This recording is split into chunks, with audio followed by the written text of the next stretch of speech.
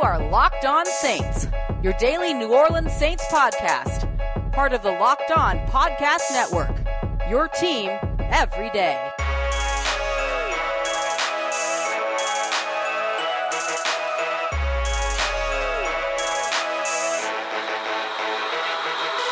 What is good, Who Dat Nation and Who Dat family? Welcome into this week's final episode of Locked On Saints, presented by the Locked On Podcast Network, your team every day. Ross Jackson here at Ross Jackson NOLA on Twitter, editor over at CanalStreetChronicles.com, your host covering your New Orleans Saints every single Monday through Friday. I'm actually recording today's episode in the midst of getting ready to leave town, so it's going to be a quick one, but don't worry, we'll be back to normal on a Monday. So let's get into it. We're going to start off with 3 defensive players that you should watch at the Combine this weekend. I'll give you 1 defensive lineman, 1 linebacker, and 1 defensive back. Then I'm going to take your questions from the Locked On Saints Facebook group as a part of our Facebook Friday session. If you want to be a part of that, check it out, facebook.com/group/Locked On Saints. And then we're going to close out the show with our Free Agency Friday segment, a free agent wide receiver that you should keep on your radar. We got all that and a little bit of lagniappe for you on today's episode of Locked On Saints, your team every day. This weekend, you're going to see a lot of defensive players out for the NFL Combine, but which one should you keep your eye on for your New Orleans Saints? That's our New Orleans Saints lead story of the day today with Ross Jackson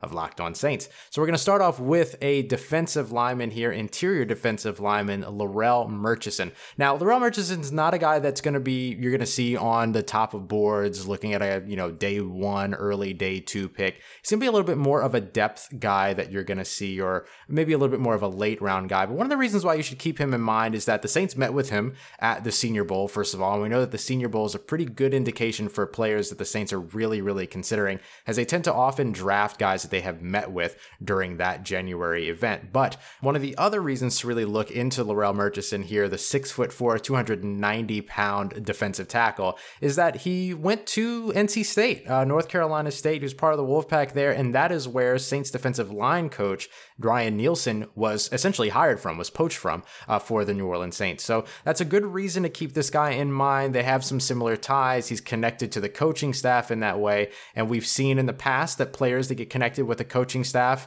like for instance, let's talk about Curtis Johnson and CJ Gardner-Johnson, who both had worked together out of high school before CJ even went into college. And then that connection stayed true. And then CJ ends up being drafted by the Saints. Of course, he was available later than expected, but those connections between player and coach are very important around this time of the year. So Larrell Murchison is definitely one to keep an eye out on because he has a lot of those ties. And again, he met with the Saints at the Senior Bowl. So check him out and watch him all throughout. A couple of the drills that you're going to see him in that are going to be of value, particularly the broad jump, and then any type of those mobility drills that kind of let you know, is he an athletic defensive tackle or is he somebody that's going to be a plug up the middle kind of guy? Either way, the Saints could use some depth on the interior defensive line, and Murchison could be a good candidate for a late, maybe a day 3, late day 2 selection. Now, looking up at the next level, going to linebacker, you probably already know I'm going to say Akeem Davis Gaither out of Appalachian State. The dude's incredible,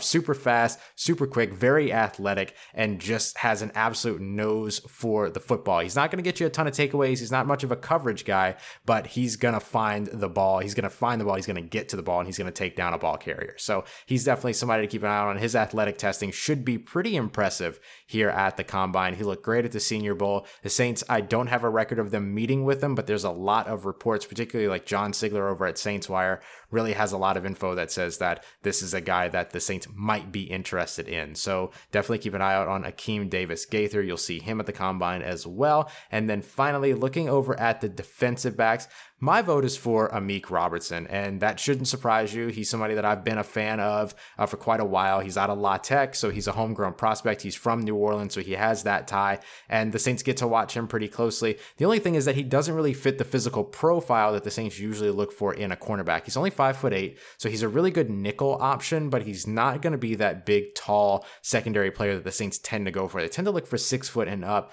but still, Amik Robertson, somebody to definitely watch out for. for, and somebody to watch to see how he performs at the combine, because regardless of his height, this guy is an absolute ball hawk. And one of the things, as Deuce Wyndham and I talked about last week, that the Saints haven't been able to do on the defensive side of the ball, as great as they've been against the run, as great as they've been sometimes with forcing fumbles and creating turnovers that way, they don't get interceptions. They don't get a lot of takeaways in that fashion. Amik Robertson is an absolute ball hawk, and him and Marcus Williams would be a really, really potent combination in your secondary. It would also allow you to get somebody that has that secondary, that takeaway ability in the nickel slot, especially if Von Bell ends up leaving in free agency. You can move CJ Gardner-Johnson there, and you're still in really, really good shape amongst what you do with the rest of your corners there, especially if you end up sticking with Janoris Jenkins and having him operate opposite Marshawn Lattimore. So Amik Robertson, somebody to watch out for the defensive backs, and that's going to give you 3 defensive players to keep an eye out on throughout this weekend. Larrell Murchison, who's going to be working with the defensive linemen, Akeem Davis-Gaither, who's going to be working with the linebackers, and then Amik Robertson with the defensive backs. All right, y'all, coming up next, we're going to take your questions from the Locked On Saints Facebook group. Again, you can join that at facebook.com/groups/Locked On Saints if you want to be a part of that, do live Q&As, as well as get your questions here on the Locked On Saints podcast. Got your questions coming up, as well as one free agent wide receiver to really keep your eye out on in free agency, just a couple of weeks away. Got that coming up for you right here on Locked On Saints, your team every day. All right, family, want to take your questions from the Locked On Saints Facebook group. Again, that's facebook.com/groups/Locked On Saints. We're going to start off with Tomaz, who's coming through with, what are your projections over Breeze's contract? So the Breeze contract thing is going to be a really, really interesting one. And Mickey Loomis did say that they're intent on getting this done before the new league year begins, which is a good idea, but also kind of depends on the timing as well with the new CBA. So the new CBA is really going to dictate a little bit of what they're able to do with this contract. But ideally, this is a 1-year contract.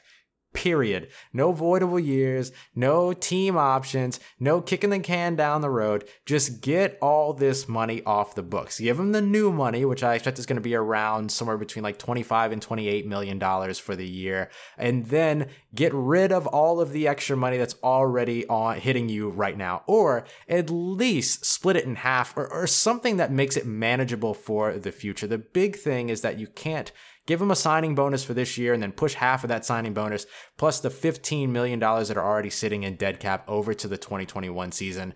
You can't keep putting, $30 million out there on a quarterback that's eventually not going to be on your roster. And so for me, it's all about getting this as a 1-year contract and at least clearing as much of this money off the books as you can. And of course, if the new CBA isn't agreed upon, that you can't do the voidable years, you can't do the team option anyway. So that would actually work in the favor of sort of muscling Kai Hartley and Mickey Loomis into actually clearing the books of Drew Brees after the 2020 season. But if the CBA is done, then expect to see voidable years and more kicking the can down the road. Austin comes through next. If you got to have one all-time Saints great on this team right now to help make this Super Bowl run, who would it be and why? I have a lot of options here because I'm thinking like Ricky Jackson immediately jumps to the mind. Pat Swilling as well. Any of those Dome Patrol guys tends to jump to the forefront. But I'm going to pick anybody. I'm going to go Marcus Colston. And I know Marcus Colston and Michael Thomas are similar in their style, but right now in terms of what Drew Brees has and what Drew Brees needs to produce, I think Marcus Colston would be a perfect fit in this offense. You'd have Marcus Colston at his prime. You'd have Michael Thomas entering his prime. Jared Cook doing really, really well and still kicking in his career. You've got Alvin Kamara, Latavius Murray, just a lot of options for Drew Brees. Not only is these guys that can extend the field a little bit. We've seen Jared Cook get deep down the seam. We know Michael Thomas can get there as well. We saw, Marcus Colston do that, but without having to force that, you also have all these guys that can just be meticulous and pick up yard after yards after yards and then continue to extend these drives. We can get back to a couple of years ago, like with the Mark Ingram and Alvin Kamara tandem, where we were seeing 20 play drives, 17 play drives, all this stuff. Get that through the air. I'd love to have them back on. A close second for me, if I wanted to stick with wide receiver but not go Marcus Colston, would be Lance Moore to get another slot option back in New Orleans for Drew Brees. So that's kind of where I would go there. Brian Abel comes up next. Do you see any sleeper picks that the Saints could get with a late pick? They always seem to get guys like Marcus Colston, who I just mentioned, and Chauncey Gardner-Johnson, who I also mentioned earlier.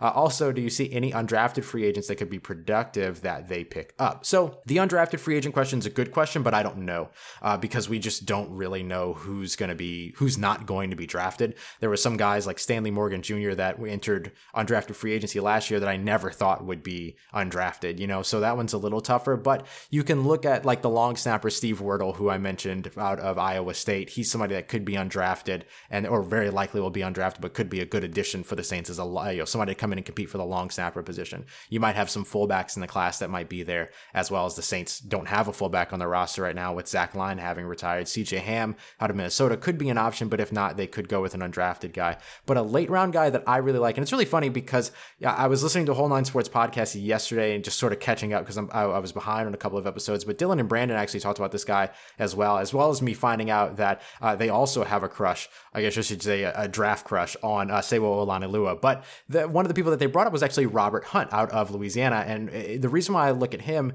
is one of the things that Dylan actually mentioned about him is the fact that he's a big guy, but he can play basically anywhere on your offensive line but center. He can play either guard position, he can play either tackle position. So if you're looking for another swing guard, swing tackle guy, like I had mentioned with Hakeem Adeniji yesterday, this could be another late round get that could be really, really good for the Saints in Robert Hunt. So that's a name that I would keep an eye out on. But of course, his versatility, he's being projected as a later round guy, but his versatility could end up making him somebody that is more desirable in the day 2 range.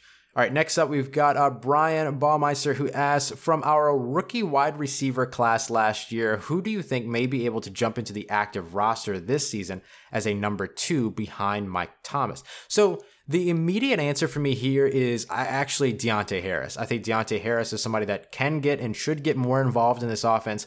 We know that he was used in sort of all those jet sweep motions and jet sweep plays and everything last year, but he can be a deep threat. He can be a guy that can stretch the field. If you can expand his route tree a little bit, even with his size, he can still be very effective opposite Michael Thomas. So that's one person I'd look at, but we all know that somebody that we're all kind of holding our breath to see what's going to happen with him this year is Emmanuel Butler. He looked fantastic through training camp, was subpar when it came to, or not subpar, but was, on par. He was okay when it came to the preseason and his actual action on field at full speed, but you will be really interested to see what it is that he's able to do this year. But for me, it's Deontay Harris, who I know was already on the active roster. You probably don't want to put your kick returner, your primary return specialist at risk, but he's somebody that I would love to see get a little bit more involved in the offense this year. Zach Smith, what player would the Saints move up for in your opinion? For me, if they're going to move up for anybody or at any position, it's going to be probably, you look for a guy that's going to drop potentially. There's all the talk about the Saints moving up for a Henry Ruggs and trying to get ahead of the Broncos at pick 15. He just ran a 4.27 40. He's clearly looking as fantastic as advertised, but he's more than just a speed guy. So, the Saints did that a couple of years ago with Brandon Cooks. They moved up to 11 so that they could draft Brandon Cooks. You could see them do something like that again here with a guy like Henry Ruggs. But otherwise, I could see them moving up for another offensive lineman. If somebody like a Mekhi Becton, who just had a very impressive weigh-in, by the way, big guy, over 330 some odd, over 320 some odd pounds, but only a 17% body fat. So he is just all muscle. But, if somebody like him were to fall in and get out of the top 10, I could see the Saints moving up for a future at left tackle, something like that. So there's some options out there in terms of where the Saints might move up, but I could see it being for offensive line or potentially for wide receiver as they did for Brandon Cooks those years ago. Joseph Zapata comes through with 2 questions. One, those gold Pro Bowl jerseys looked amazing. Why don't the Saints have a gold jersey? I miss the mustard yellow jerseys personally. I know people hate them or hated on them, but I actually really like the mustard yellow jerseys. I thought that they were unique. I'd love to see the Saints go back to some gold jerseys, but I don't know when that's going to happen or if that can happen, but I hope eventually it does.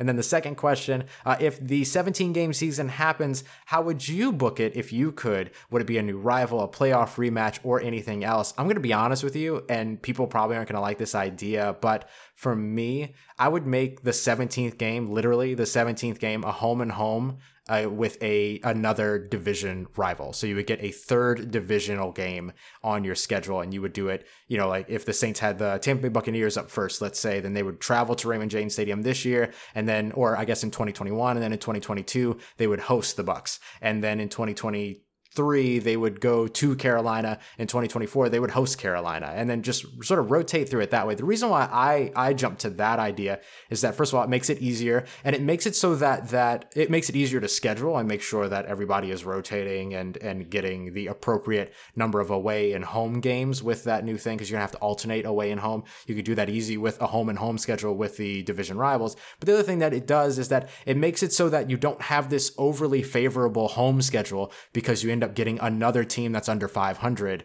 in your building. Instead, you get a divisional matchup, which means it's going to mean something. You do it as the very last game of the year. It's a little bit less in terms of the preparation that you have to do because it is a familiar opponent. You know what you're walking into. You know that the games can always be kind of spicy no matter what. So it actually makes a 17th game mean something as well. So that's my weird, wacky, wild idea that no one's going to like and that no one's going to go with. But that would be my approach, and my vote is to do a third divisional game. We always love when you have a third divisional game in the playoffs anyway. So let's see what happens if there's a potential of a third 2-3 game divisional matchups, because you match up with another playoff team in the postseason, or you end up having a fourth divisional matchup, but in that case you might end up resting for that 17th game anyway. All that kind of stuff would be really interesting to me, and the storylines would be interesting, but I don't know. I don't know who's going to go for that one. And then Matthew comes through with one last question here. Why are we considering a 17th game for the playoff or for the season, and also an additional playoff team when we talk about parity in the league? I think it's a great question, and Matthew kind of gives you what I would have said too, is that it gives the first half of the teams an additional playoff game with the 17th game there, which makes perfect sense. That's why I thought, well, what if it's a playoff game, but it's also a home game, but it's also a divisional game that kind of counteracts the whole home field advantage thing. And then it also puts the number one seed at a greater advantage. And then so you end up having a lot of number one seeds end up getting there because of their divisional play. So that's my only thing is, if you do the divisional game as the 17th game, then you're in a weak division. It gives you an advantage, the AFC East. But if those things were to happen, then I guess it would be a little wonky. But it's tough. It's a really, really, really tough one. But the NFL is trying to sell another game and trying to get better broadcasting deals, and a 17th game is going to help them do that. And it's up to the players to either vote yay or nay at this point. That kind of lies within the players' hands at this point. If I were them, I'd vote no, and then say, hey, if you want a 17th game from us, in order to make you more money, that means we hold the leverage here. So what else are you going to give us to get it done? So that's the way I would go about it. But that could end up causing some trouble in terms of the whole lockout portion of this agreement. But of course, if the owners want their 17th game, then they can't really force a lockout, because they need that 17th game because they want the money. So the players hold the leverage here as far as I'm concerned. All right, y'all, coming up next, we're going to talk about one free agent wide receiver you should have your eyes out on. He's not an expensive guy. He's not a big guy, but he is a guy that you've heard me talk about before. Somebody that could come in and immediately serve for the Saints at that wide receiver position. Got that coming for you here on Locked On Saints, your team every day. All right, Who Dat Nation, wrapping up today's episode, our Free Agency Friday segment. First of all, thank you to everybody that dropped questions in the Facebook group, Locked On Saints Facebook group. Thank you very much for coming through for that for our Facebook Friday. But now we're jumping to the Free Agency Friday part of our episode. I'm going to give you a wide receiver to keep an eye out on during this free agency period that I really, really like. He fits the mold in terms of size, 6'2", 194 pounds. He's somebody that can play in the slot as well as on the outside. Had a pretty okay 2019, but is also only 25 years old. So it's a lot of time to continue to work with this guy and continue to build him and get him a year with Drew Brees. Be pretty fantastic, actually. I would love to see this get. And I originally thought for some reason that this guy was a restricted free agent, but he's not. He is just a straight up unrestricted free agent, open to negotiate with any team that he likes. Didn't have a super flashy 2019, but was very productive at the same time. So he's not going to demand a big bankroll. Drafted in 2016, Tajae Sharpe, the wide receiver out of Tennessee with the Tennessee Titans. And I know you've heard me talk about him before, but I've never gotten the chance to actually sit down and really talk about why I like this guy. So the size, first of all, is fantastic. If you look back to his 2016 season, one of the things that you're going to notice that's going to jump off of the books immediately, 41 receptions, 522 yards. That's great. Only 2 touchdowns and only a 49.4% catch percentage, targeted 83 times. More passes that went to him were not caught than those that were caught, right? One more pass. And so when you look at that, that gives you some cause for concern. He followed that up in 2018 after missing the 2017 season with a 55.3% catch percentage. So he got better, but only caught 26 of his 47 passes. So that's another 21 incomplete passes that went his way, 316 yards and another 2 touchdowns that year. Now this year in 2019, with the quarterback change to Ryan Tannehill from Marcus Mariota, he all of a sudden caught 25 of his 35 passes, so it's only 10 incompletions that went his way, and a 71.4% catch percentage, and his yards per catch went up to 13.2 from a previous 12.2, so he started getting an extra yard per catch, which is good, despite the fact that he was actually targeted a little bit less, but he was still getting out there 329 yards on the season,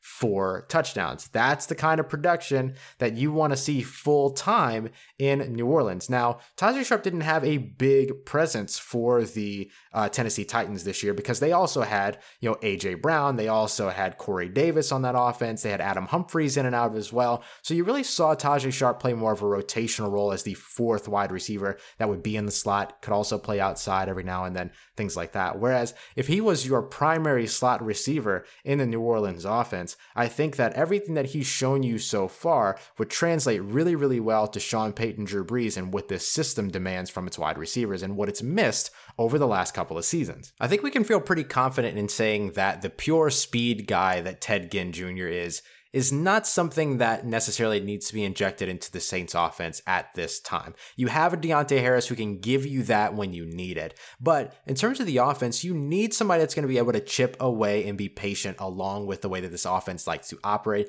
Tajaé Sharpe's absolutely that guy. He's not one of those guys that has incredible testing numbers out of his combine before he entered the league in 2016. A 4.55 40-yard dash, 11 bench, a 33.5-inch vertical. So those are all numbers better than anything that I could ever do, but those are numbers that aren't going to be your, big time primary, big deep threat type of a guy. And that's okay when you're looking for somebody to help out in the slot. And I think that Tajaé Sharpe could absolutely be that person to produce in sort of that big slot role that the Saints haven't had for quite some time. We kept talking about it over the offseason. That was the idea of what Cameron Meredith was supposed to be. That's what we loved about Lil Jordan Humphrey. Now you have somebody like Tajaé, and Lil Jordan Humphrey could have been that guy, but basically he was just put on the field to block. Same thing with Krishawn Hogan when they ended up bringing him in. But Tajaé Sharpe at 6'2" and with ample experience in the slot and a proven slot receiver at this point over the 3 years that he's been eligible and able to play, Tajaé Sharpe could be a really, really fascinating add for this defense. And then you can still draft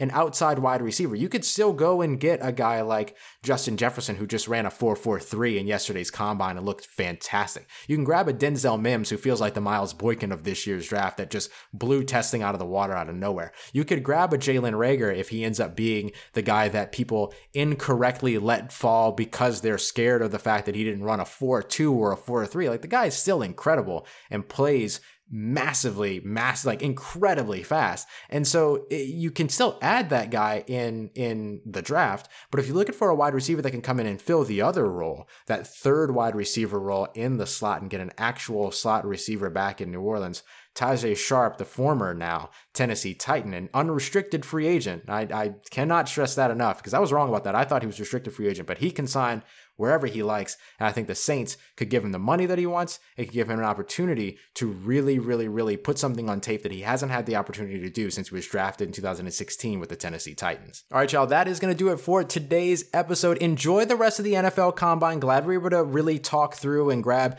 these wide receivers to look at, these offensive players to look at, and some of these defensive players to look at as well. We're going to do a whole Combine recap on Monday with performances that you should know about. We're not going to invest a bunch on the 40-yard dash. Do not worry, that's not my style, but we are going to look at some of this athletic testing and see what it tells us, as well as some of these positional drills too, to see what we liked in some of these other guys that were performing with a chance to have their name called in about a little more than 2 months' time at this point, or a little less than 2 months' time at this point. So very, very exciting time. We'll get right back to it at the top of next week. Until then, enjoy the rest of your weekend. Enjoy the rest of the combine. Thank you so much, everybody, for coming through. Once again, I am Ross Jackson. You can find me on Twitter at Ross Jackson, NOLA. Hit me up. Let me know how the family's doing. Let me know how you're living. Let me know how your mom and them. Tell your friends, family, and fellow Saints fans about the show. If you haven't already, take a moment, please, to subscribe. Drop that 5-star rating and review. I thank you so much for all your support and for helping me grow this family. This has been Locked On Saints, and trust to that nation. I'll holla at you.